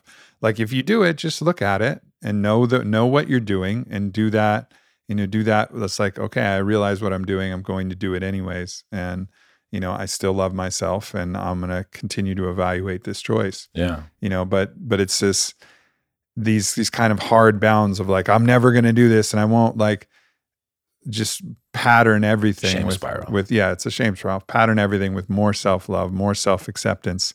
And that's actually going to be that loving of the feminine in yourself is going to be what allows you to love the feminine elsewhere. If you're patterning that rejection, shame, whatever, all of that's going to get compounded in you and want to have an outlet on somebody else. So if you're in this process, like, go through it and start with radical acceptance of this And look the dark wolf inside, and look at it and reckon with it. All right, Kyle, you got about 15 minutes here, and I think Eric and I may carry on and wrap this thing up, but why don't you take us through both, since you're in a time limit, why don't you take us both through something that you felt like has been really challenging for you in your articulation of the masculine, and also something that you feel like has been exemplary in your articulation of the masculine? It might be the same grappling match that happens as a father. Discipline, I think, is the first thing that comes to mind, certainly with the shadow aspect of it. And I grade myself at a higher standard, not than most of you listening to this, just I grade myself at a higher standard than my parents may have. And maybe that's oversimplifying it, because they did such an exemplary job compared to their parents, compared to my grandparents. But I can recognize it so quickly if I overstep, or if we talked about rage aiming to destroy, unclean anger containing blame and resentment aiming to hurt or harm, clean anger aiming to resolve. Something I've learned and regurgitated many times from Mary Margrave. But when I'm not operating in clean anger, looking for resolution, in particular with my son Bear, it sticks out to me like a sore thumb. And there's been, typically my father would express discipline through the physical, occasionally mental, emotional. My mother, mostly mental, emotional, guilt, shame, how could you, disappointment, things like that. And occasionally she on the physical. And I've seen this show up for me in different ways with my son at different stages. Overdoing the physical or overdoing the mental, emotional. And I don't oftentimes recognize it as it happens, but I know the second it's done if I cross the line. And it's a benefit that I have the awareness that I do to be able to catch it so quickly. And it's also a double-edged sword in that I don't catch it fast enough all the time, So yeah, I think the hard look where I can see my father come out or see my mother come out through me, in real time and not always soon enough, as my awareness has grown. And I think the practical aspect of that is, as I have continued to work on myself in daily practices through moving my fucking energy out by lifting weights, sauna, meditation, when I come as a clean instrument to the parenting game, it's a softening aspect that happens. Then I'm able to receive. And it doesn't mean there's not every single day something we're working on. Anyone who parents knows it's fucking constant, right? There's a funny meme that went out that Tosh sent me on the gram of a new prescription medication for parents called I Need a Fucking Break. and it's like, isn't that called ketamine? Doesn't that already exist? Yeah, ketamine's pretty good. But any of these prescriptions can be crutches, as I can attest to, and they don't solve the issues. So it is a matter of showing up, and there's no real pat on the back for doing it right. That's it's beautiful to have the mirror that I do in Natasha to recognize, when we're doing it right, and to see that in each other, and also to help keep us accountable when we're off course. Or if one of us is a little off center and haven't been able to tend our own gardens, and that shows up in the way we communicate. It's easy for one of us to step in for the other and say, "Hey, I got this one. I get it. Let me take over from here," and work as a tandem as parents. need to be able to rely on one another. But as far as the shadow aspect's concerned, there are very few teachers in my life that hit me as hard in the heart that does. You know, when I fuck up and cross the line, it's immediate. And the work that comes after that is self-forgiveness. And that's fucking no easy task at all. You know, when I cross that line, it's taken me days, if not weeks at times, to come back to really being at center, because you don't want to try to make up for it. You know, that I remember all the fucking times where, Yeah. you know, my parents overdid it, and then you just saw the flood of, let's throw the football, or let's do this, or let's have cake tonight. And it's like, I know why you're fucking doing this, Yeah. you know? And I could play it up and be like, okay, I'd like some cake, you know, and that kind of shit. But that doesn't solve anything. It never brought it back to zero, you know, and that's the balance that I am looking for. So it's not just a how do I make up for this, but how can I first admit You can't I was cake a wrong? wound. Yeah. Yeah. Like first, let me soften enough to recognize the situation for what it is and say that I'm sorry.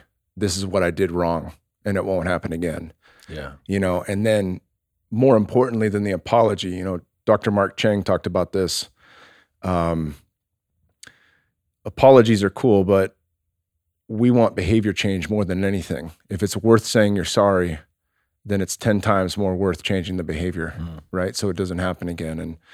And there's been you know, we're our hardest inner critic, but I'm a hardest inner judge. And at the same time, I'm my hardest accountability coach when it comes to that, because there's no greater job in my mind than how I raise my kids, especially as I look out into the external and the collective right now.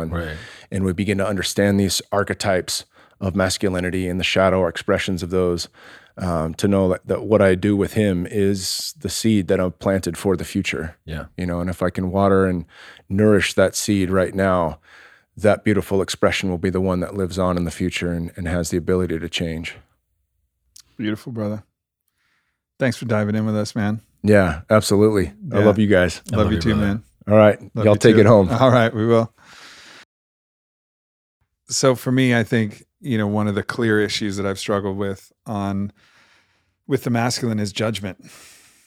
Man, it's like the constant battle that I have. And the nature of judgment is you cast judgment. And this is not discretion. This is not awareness. This is initially coming up with usually a story-based, you know, concept that is guiding some way that you would think something should be different than it should, and saying, I think you know, Charles Eisenstein talks about it. We even have words for it, like inexcusable. Inexcusable, as if like you did this and you were a bad person. There's justifiable shitty things, but you inexcusable. You No evil. forgiveness No ever. forgiveness ever. It's inexcusable, unforgivable. Unforgivable is another word. Like this is pattern in this judgment paradigm. And while maybe the most extreme aspects I've softened constantly, judgment, I find myself running up against it. And I really resonated with, you know, Ram Dass when he went to Maharaji, and Maharaji said, Ram Dass, love everyone. And he's like, I can't, I have too many judgments. Because when you have a judgment, the punishment that you offer is the withdrawal of love. So all of my self-judgments, withdrawal of love from self. All of the micro-judgments I have towards Vailana or a partner, withdrawal of love. All of my judgments I have towards my friends, towards anybody, I'm just withdrawing myself from love, because love is bilateral. It's mutual. You can't just, you feel it, you know, if you're not offering it, you're not able to receive it, right? Like it's a two-way street. You know, if I'm withholding my love from Vailana and she's trying to pour love onto me, I'm not going to receive it. Like he has to be open. That vibration has to be in love accord. resistant, just flows off of you. Exactly. And so I'll catch myself with all of these judgments of self, judgments of other, that it's just holding me back from loving, like really loving. And so I think I'm doing some good in the world. I'm the adjudicator, setting things right. No, I'm not. I'm not doing shit. Oh, I think I'm setting things right by withholding love from myself in the world. That's what's going to set things right. That's what we fucking need. more punishment, more judgment. And like, it hasn't worked at all. So, but that's the myth of like the myth of punishment, the myth of withholding of love. We think if we just withhold enough, that'll help. Okay. So withholding a little bit of love from my children or my spouse, well, that hasn't worked. But if I withhold more love, that'll work. And you know what? If that doesn't work, I'm going to withhold even more love, and that'll for sure work. Like, where does it fucking end? Yeah. You know, it does. It's a wrong paradigm. It doesn't work. Like, love is the fertile soil upon which all things grow and evolve, and it's the healing force in the world. And so even if you do have discretion, and even if you do put up a boundary, even if you say, look, I can't talk to you, you know, parents, like, this is not healthy, or we have to separate, this isn't a healthy relationship, you can love all the way up to that boundary and through the boundary. You know, you can just still energetically hold that love, because that's the only thing that's ultimately going to heal, even if you have to protect yourself. You know, I always talk about the rose. You know, the rose has the flower and the scent, and then that it offers it for everybody, but it still has thorns. Doesn't mean that the rose doesn't love you because it has thorns. It's just holding the thorns so it doesn't get fucking trampled. But it's always loving. It's always giving its scent. It doesn't say you're worthy, you're not. But I, you know, as I'm sure many people listening can resonate with, like, this is an aspect of the masculine that is out of balance, that I'm trying to bring to the highest articulation, that Absolutely. place of radical forgiveness, radical acceptance, you know, the love that holds no record of wrong because it recognizes self in other at all times. And it sees that there is always a reason that something is happening, some delusion that they're lost in, some way in which, you know, they're not seeing the reality. Forgive them, for they know not what they do. Of course they know not what they do, or they wouldn't do it. If they recognized that they were hurting themselves, they wouldn't fucking do it. Nobody would do it. Right. You know, like, there's always a justification. There is no such thing as unjustified, inexcusable. There's always something that's happening, because Completely in the agree. truth, nobody would do anything that was harmful to another person. So it's moving beyond this paradigm of judgment. And this is no, you know, mild ambition. This is big, but this is what we talk about when we talk about Christ consciousness, the Christed one. I mean, that was the level that, as you know, the myth says, that's the level that he reached. And in my own spiritual encounters with it, that's the nature of it. It's complete window into every aspect of your psyche, and not a flinch of judgment, no matter what you show and no matter what you offer. Just radical love, radical acceptance. And that is the highest articulation of what I'm working towards. But still, I get lost in, Yeah. you know, shadow patterns of judgment. And a couple of things that come up for me is, one, as a brother who's been able to witness you, one of your superpowers is you manifest shit. And so if you feel into an ego that has gotten the feedback from the world, oh, the world actually will allow me to create the things that I want. The things that I want must be in alignment. And so what comes with that gift and that power is my judgments are a little bit better than other people's judgments, you know? And that's like the inherent cost of being given the gift by soul of, if I dream it and I fucking go for it, it tends to be. And also what's interesting is one of the archetypical stories that feels like it exemplifies what the masculine is attempting to be. And again, if you can see the myth fresh and not bring all of your projections from the way it's echoed through culture, it's the story of Moses. And Moses is in the desert with his people for, how long is it, 40 years? I don't know, 40 days, I think, but I think that's that was Jesus's. Yeah. So, but for a long time, he was exiled without a home with his people. And what he did every day was serve as a judge, and he would listen to what the problems were that was happening in his tribe every day. And eventually he has a peak moment. He happens to see a flaming bush, and that might be an allegory to them doing some type of interesting psychedelic medicine. But he comes back with the laws, with the commandments. And the idea there is, if you watch reality long enough and you listen long enough, there's a spontaneous ordering effect that happens, and it's the articulation of laws. And those are rules. And now what you do when a law is transgressed is mostly the shadow masculine in the way it's been shown to us. But if you go away with what punishment you would give if the law is transgressed, the act of manifesting a law feels like it's like that's the birth of culture, is that like we looked at nature long enough to begin to create, okay, what rules should we try to play by to be in alignment? And we've gotten pretty far from being in alignment because we've got really good at understanding some of the good rules that allow us to make rocket ships and shit. But I just wanted to offer that myth as like a rooting that there is a core spiritual attempt by judgment to articulate like rainmaker rules, like rules that bring you into alignment. And the reason why that feels like such a hard thing for you personally is because of how much success you have had at, I judge that Onnit should be a motherfucking beast. Let's make it a beast.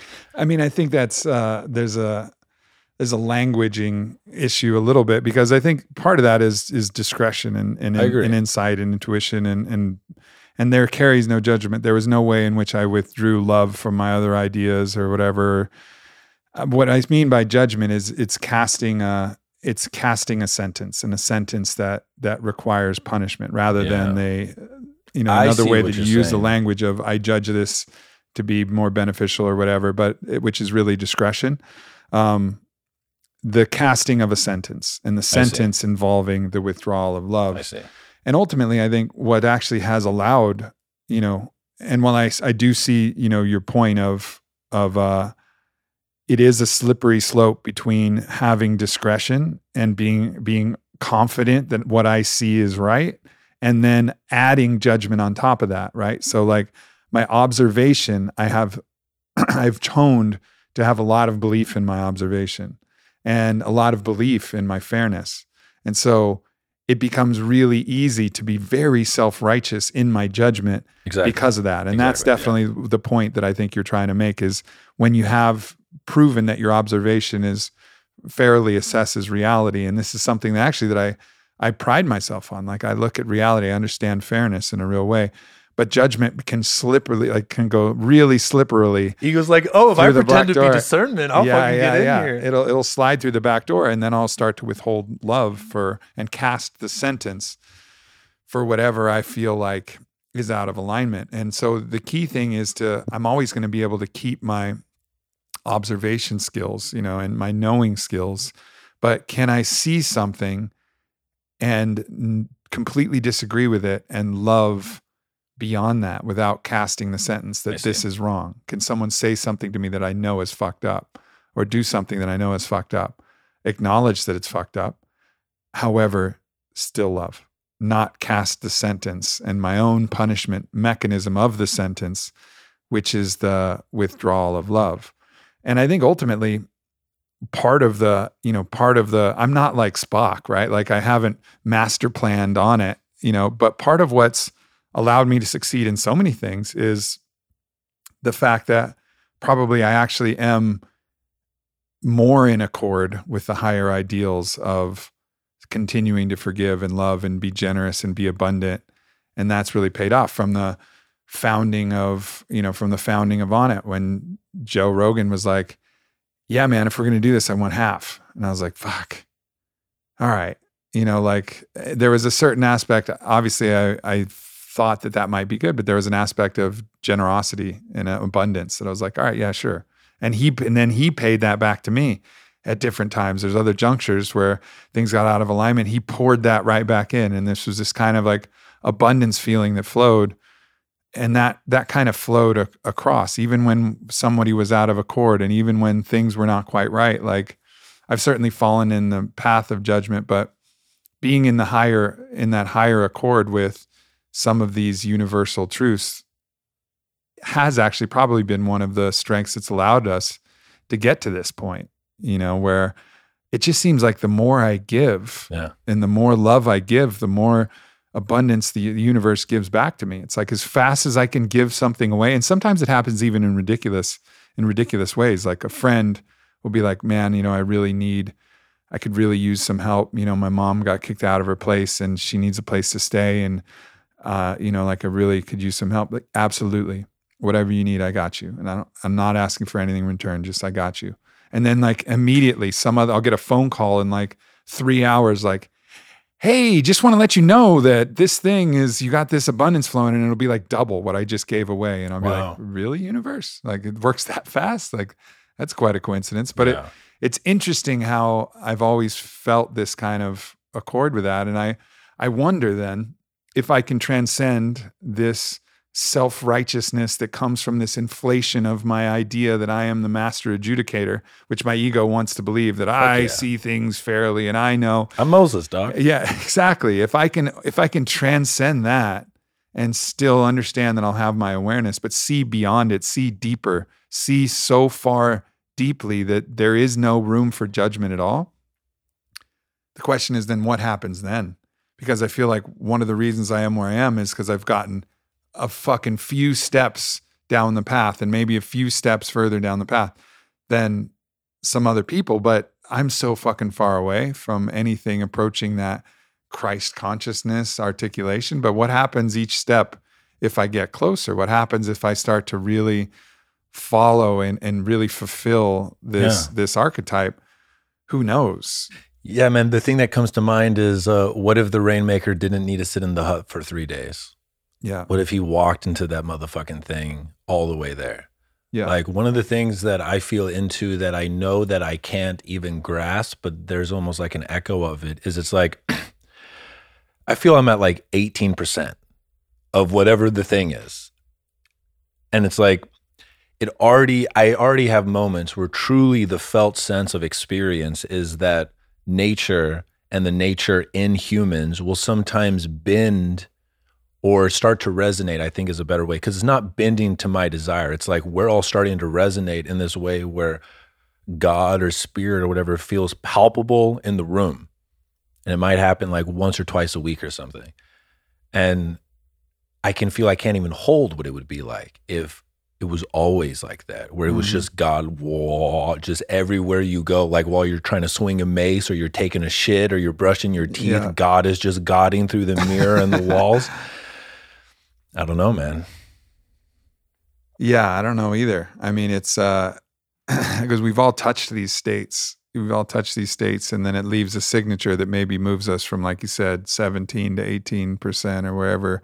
And again, this is very much in this analytical masculine. That's all nonsense anyway. It's just to give a map, to even give an approximation. Yeah, but ultimately, like making these incremental steps. But is there a tipping point? You know, and I've felt like I've seen that tipping point. You know, I've told the story many times about the week I spent with Don Miguel Ruiz. I felt like no matter which situation I saw him in, he was godding out. You know, he was fully there. And I know people who've spent time with Ram Dass have said the same thing. People who've spent time with, you know, a lot of these great spiritual leaders and gurus in different ways. And guru is obviously a challenging word. I've spent time with gurus and felt nothing.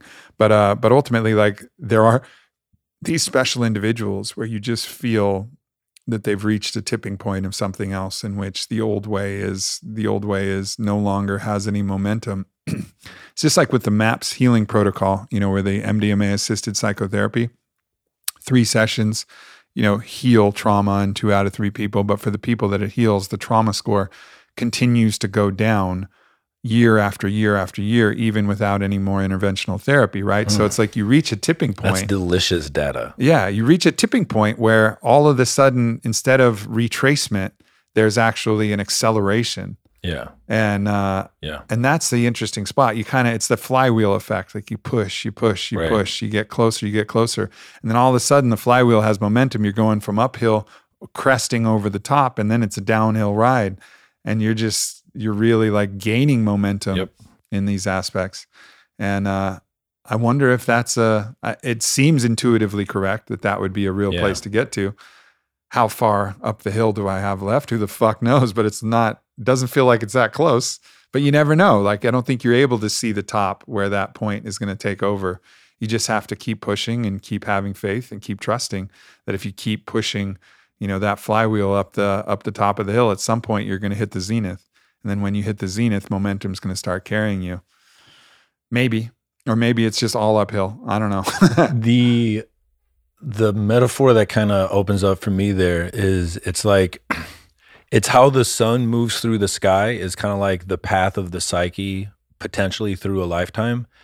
And the first half of life, it's the ego consolidating itself and growing and getting stronger and bigger. And then at noon, at that zenith, is when the ego is like, I fucking made it. And maybe you're 40. And then most people will stay at that. Well, most people don't even make it to that developmental level. Like they have such a struggle even getting their ego to full, I'm flexing on these bitches mode, that they don't even get to do the next half of life. Something that Bill Plotkins talks about is it's like most people will spend their entire life in the developmental adolescent stage, and that's trying to get to noon. But that what happens when you get to noon is that, and this is Plotkin's model, and I really resonate with it, is that at noon, your soul is like, oh, they're ready.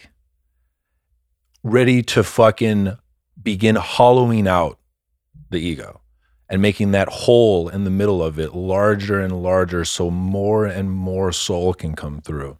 And that the descent of life is the ego getting smaller and smaller as it gets closer to the sunset, which is like soul. And that the people who are just always there, it's like they're like 10% ego now. Like they have enough ego where they have to fucking fix a car, they can fix a car and they can fucking make the phone calls to do whatever. But so much of their life is just like the breeze of soul just effortlessly coming through them. And they're just whatever their thing is. If their thing is to sit by a river and fucking fish and sometimes read poetry to their grandchildren, they're just fucking in it. You know, and there's some people whose their soul costume was like, I'm going to be a speaker to the world. You know, that's like a Ram Dass. That's at least my, like the image that comes up for me is it's so much of a hollowing of the thing that you've spent the first half of your line thinking, oh my God, I have to build Excalibur. But then once you defeat the dragon, and really it's once you absorb the dragon into you, blah, blah, blah, then it's like Merlin comes and it's like, now you have to melt the sword. And it's going to take 40 years and it's going to hurt. Using the Ram Dass analogy is really powerful because, you know, you could imagine, and I could, of course, talk to Raghu about this and see if this aligns with somebody who's been his dear friend for a long time. But you could imagine that as this hollowing out was happening, you know, there was attachments that his ego had to the prolific nature of his speaking. He was a master It scares speaker. the fuck out of me, dude. He was a master orator. And then there was probably not much left that he could hollow out if he still was able to speak, because there was still a certain You're fucking joy me up, Aubrey. from that. And so the stroke and the aphasia, it took away this last shred of attachment to his ego, which was his ability to prolifically speak. It would take him minutes sometimes to say a word. And he was famous to say, like, okay, great. Now, since this, I have to be even more in my heart. And so he had to just focus more on his being. And no one has ever said that after that, he was less of a force. I mean, we've heard East Forest tell the story about how they just sat across from each other for tens of minutes, an hour, however long it was when they first met post-stroke. And Ram Dass, the energy was just thick and vibrating in that way that you described. And then he just said, slowly, you know, just this. Just this. And that carried as much as, in the presence of that energy, that carried as much as the most prolific speech he could have given. And if it wasn't for the stroke, maybe he would have started talking earlier. Maybe he would have used these words, these clumsy approximations of an idea, which can carry resonance, of course, Sure. but he would have used them instead of just purely the expression of his being, which was the last hollowing before he crossed the threshold as an empty vessel, as a pure divine being in the purest senses that can be. Not that pure is better than No, I not pure, understand. but like in the highest articulation. So it's really a beautiful model that Plotkin offers, and I'm excited to read that book and hopefully get him around this table to have this conversation, because that really makes sense. And if you're able to achieve that zenith, I think the momentum, and you start to understand it, as I was saying, I think the momentum to the hollowing will be supported by the universe in a way Right. that will help you continue to release and let go. And I think the prayer is, and maybe this is just my own desire prayer, but like, be aware before the universe has to act. You know what I mean? Like, if I'm too attached to my body, like, let's not make the universe have me blow out an Achilles tendon, right? Like, let's listen in advance and take whatever steps are necessary to internally release my attachments, because it's not about the thing, right? Like, so you could imagine that if Ram Dass was just made the decision, and of course this is purely hypothetical, and I understand there's shit that happens. I'm not saying that everybody's at fault for their own conditions and whatever, but you could imagine a story in which if Ram Dass would have intentionally recognized that he still had an attachment to speech and intentionally said, I'm not going to speak for a year, or I'm going to use far fewer words and just be in the presence and not rely on this thing that I had, that maybe that wouldn't have happened. If you're under the, you know, the construct in which the soul is actually informing what's happening in the body, you could imagine that maybe that wouldn't have been the case. Who the fuck knows? But I think it's a beautiful model to have, like, listen. You know, like, I know that when I got in my car accident, it's because I wasn't listening to the voices saying that you need to stop taking care of people and you need to allow yourself to be taken care of, and you're way out of alignment. Yep. So I feel like my soul at that point shut off the lights, accelerated me into the guardrail. I smashed up my face, and then all of a sudden, my partner Whitney and all my paramours and everybody rallied behind me. They all got along and they all took care of me for like 2 weeks. But I still can't feel part of my face, and my tooth is black, and that's a horrible way to learn that lesson. I learned it, but like, if I would have been able to learn it before, I don't think that would have happened. So I can speak from my own perspective to say, like, really do an examination of what, if it's not time for you to let go of everything, but do an examination of where you're at and what you might still be holding on to, especially if you're a part of the across descent. the zenith. Right. Yeah. And a thing that comes up that just like, once you start to go down this Ram Dass idea, like, the feeling is a mixture of like awe and horror when I really connect to, like, beware of the stories that you choose to accept as your story. Because I was watching his documentary Becoming Nobody a couple of days ago, and in that documentary, and I've heard it in his other lectures, but like, when he was in his 30s and his 40s, one of his most constant reframes was, I wanted to get out of my body. I wanted to get out of my body. And that maybe his soul's calling, that it wasn't a repercussion, but maybe his soul on some level, like a part of that arc was, you will be someone who can heal without having a body, or who can help without having a body, or who is here to show people that they're not their body. Like, that actually might have been his soul name or his soul dance. And that it was his obsession in his 40s to do everything he could to get out of his body, and he quote unquote failed. And so and when I heard this on the documentary, I'm like, fuck, the stories that we believe can have such a massive weaving in how our life plays out, that the stroke might have actually have been the reward. That he failed in his 40s at getting out of his body. He failed in his 50s getting out of his body. And so, like, the beautiful thing is, we don't fucking know. And that both of our intuitions might be offering unique stories that our egos need to listen to, because we know that, you know, and it's also the testament of how healing it is to allow your journey to be public, you know, and like, not everyone is called to do that. And like, I know that I was afraid to do that for a long time, and you were part of the call for me to do that. But like, Ram Dass, he gave us a full arc that we as humans can look to and be like, wow, there's a lot there that can be taught. And there are so many beautiful examples that stayed in caves, you know? Yeah. And it's just a part of, like, I'm just so grateful to him for doing it openly and recording as much as he did. What's interesting is I can feel the universe kind of speaking a little bit more bluntly. Like this is a really big transition point for me in my life, you know, and I think it's no accident. You said, I don't know, maybe around 40. I know your games. I wasn't thinking about that. Your games, Godzi.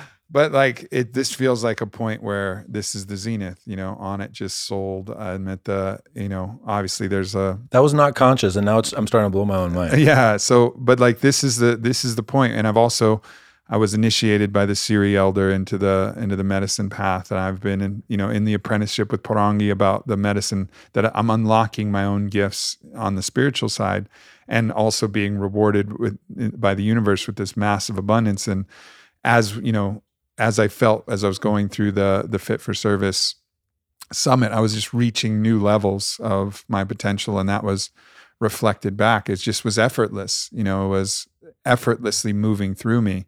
You know, I think the video that we released this past week was just me speaking off the cuff, and you know, it was just, I could feel that, like the resonance that I felt. There was no pushing, there was no striving. It was just, there was something else that's coming through. So with this happening this week in particular, which was the point where we announced the sale of On It, all kinds of interesting things have happened. And I've been like, what the fuck is going on? For one, so we have like a little gas fireplace an automatic gas fireplace in our bedroom. Somehow some inner deep sanctum warning alarm went off the day that we were going to announce at like 6 a.m. And I was like, or even early, 5:30 or something like that. And it was unturn-offable. And so like I was like brought out of my sleep, and sleep is something that's like really precious. That's how you started the day, with a fucking alarm? Yeah. Wow. So it's like this little warning alarm thing. And like I was trying to like fucking figure it out, and I couldn't figure it out. So I was like up, and I was like a little bit frustrated. Like, what the fuck? Of all the days, I've been in this house 7 years. This has never happened. And some valve, and it was, you know, a helpful warning. Some valve had broken and whatever. There wasn't gas leaking, but it was a situation that it needed to let me know. But why in the middle of that night? And then my house alarm started doing the same shit. Radio modem failure fucking going off. And I was like, what the? And that was when I was going to take a nap. And I was like, what the fuck? And then like I go out, and I'm like, I'm just going to get a lift in. And I was like, I haven't really lifted hard. Let me go bench press. And I load up 275 and I pull muscle in my subscap. And I'm like, fucking hell. Wow. And what, like, I feel now looking back with this conversation in mind, the universe is asking me to release my attachments to certain things already. Like, okay, you're attached to sleeping? You think this is really important? Why? Well, because you're afraid of getting sick. You're afraid of not performing. Okay, we're going to take this sleep from you just for a little bit, just a little warning shot, just to let you know that you're far too attached. Because I got emotionally worked up about this. You know, it wasn't just like, oh, well, I guess I'm not sleeping today. I didn't have peaceful acceptance of that reality. I was like, what the fuck? This is bullshit. You know, I was like pulling wires and like, can I destroy it? Like, and what can I do? Is it a slight anticipation of that equals being sick, and that's the big like black hole for you? Yeah, the sleep thing is definitely tied to me being sick. So this is like, I must get over my fear of sickness, which is tied to my fear of not being productive, which is tied to my fear of not contributing enough to the world, which is tied to my feeling that I've been given all these gifts and I owe the world, and all of these different things. It's this long string that needs to be huge tapestry with one dangling thread, and it's an alarm. And the universe is like just pulling at it enough to create tension down the whole line. Yeah.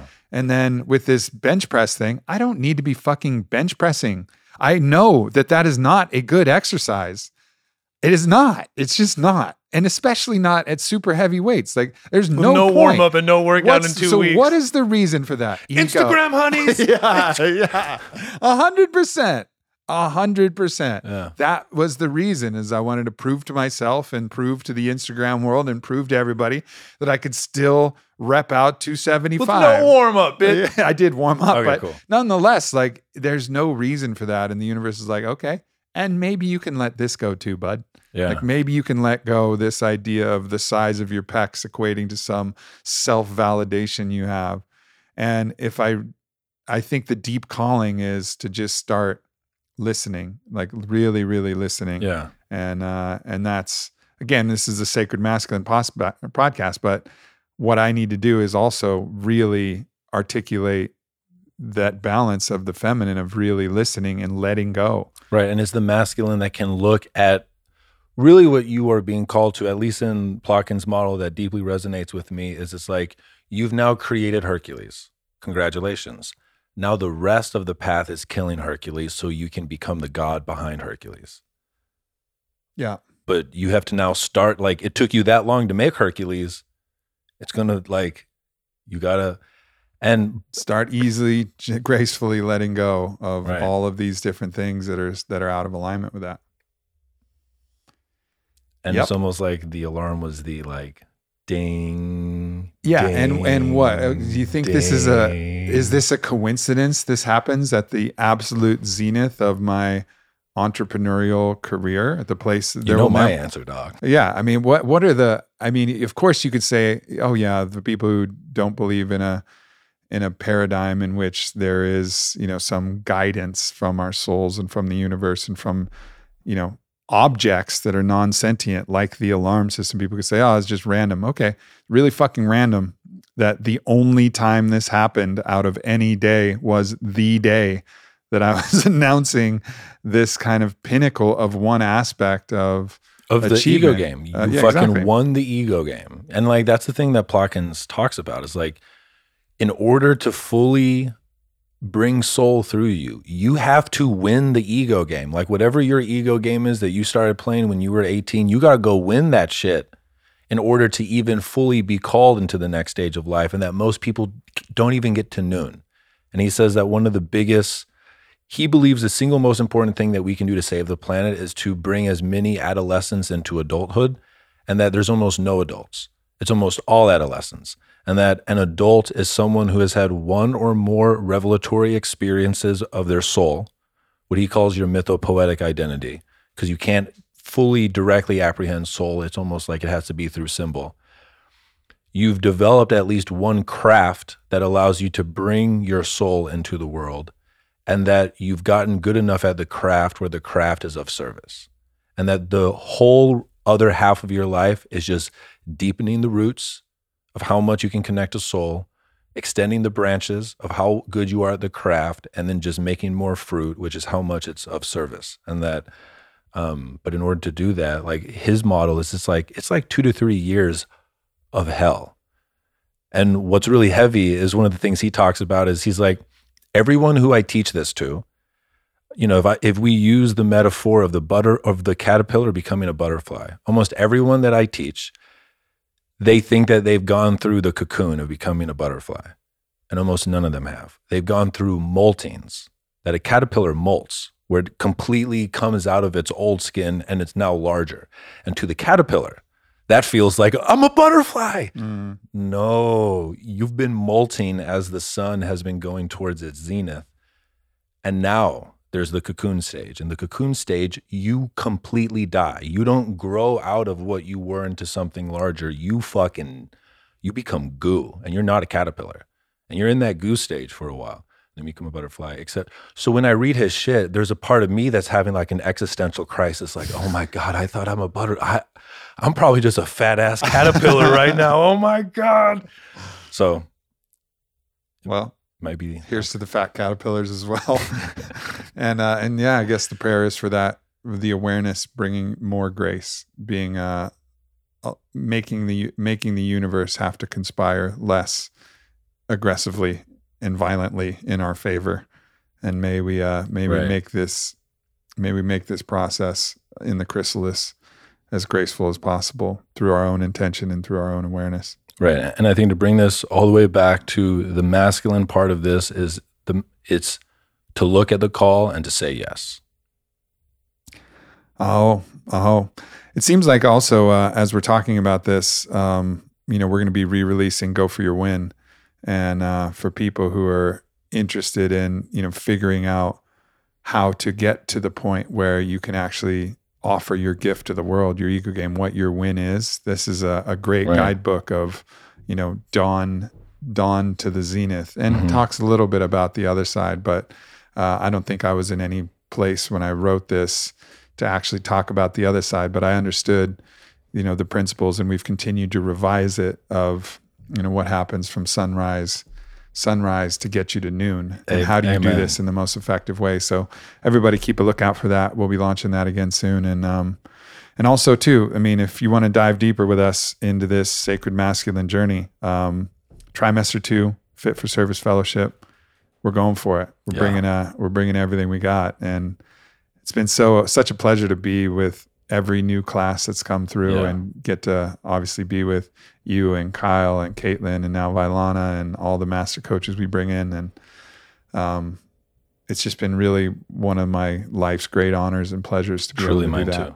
And this is going to be a powerful one. I mean, the force of the divine masculine is, we're going to be fucking bringing it. And we brought it for the feminine. And this one, I'm really excited to see where this goes, because this is an edge that we're all up against. Yeah. And let's see what we can all manifest together. And the beautiful thing is, it's almost like there's a magical spell that's created that whatever the intention of the trimester or semester that we're doing for Fit for Service mirrors what happens in my personal life. I know, me too. It's fucking wild. The year we did Hero's Journey, that was the most fucking crazy, because every month was a different thing. It was like we were dealing with it. It's like, Jesus, we need to watch out what spells we cast. Like a major life thing every month. I'm exhausted. Yeah. 2022. Play all the time, bitches. The power of play, one full year. Yeah, totally.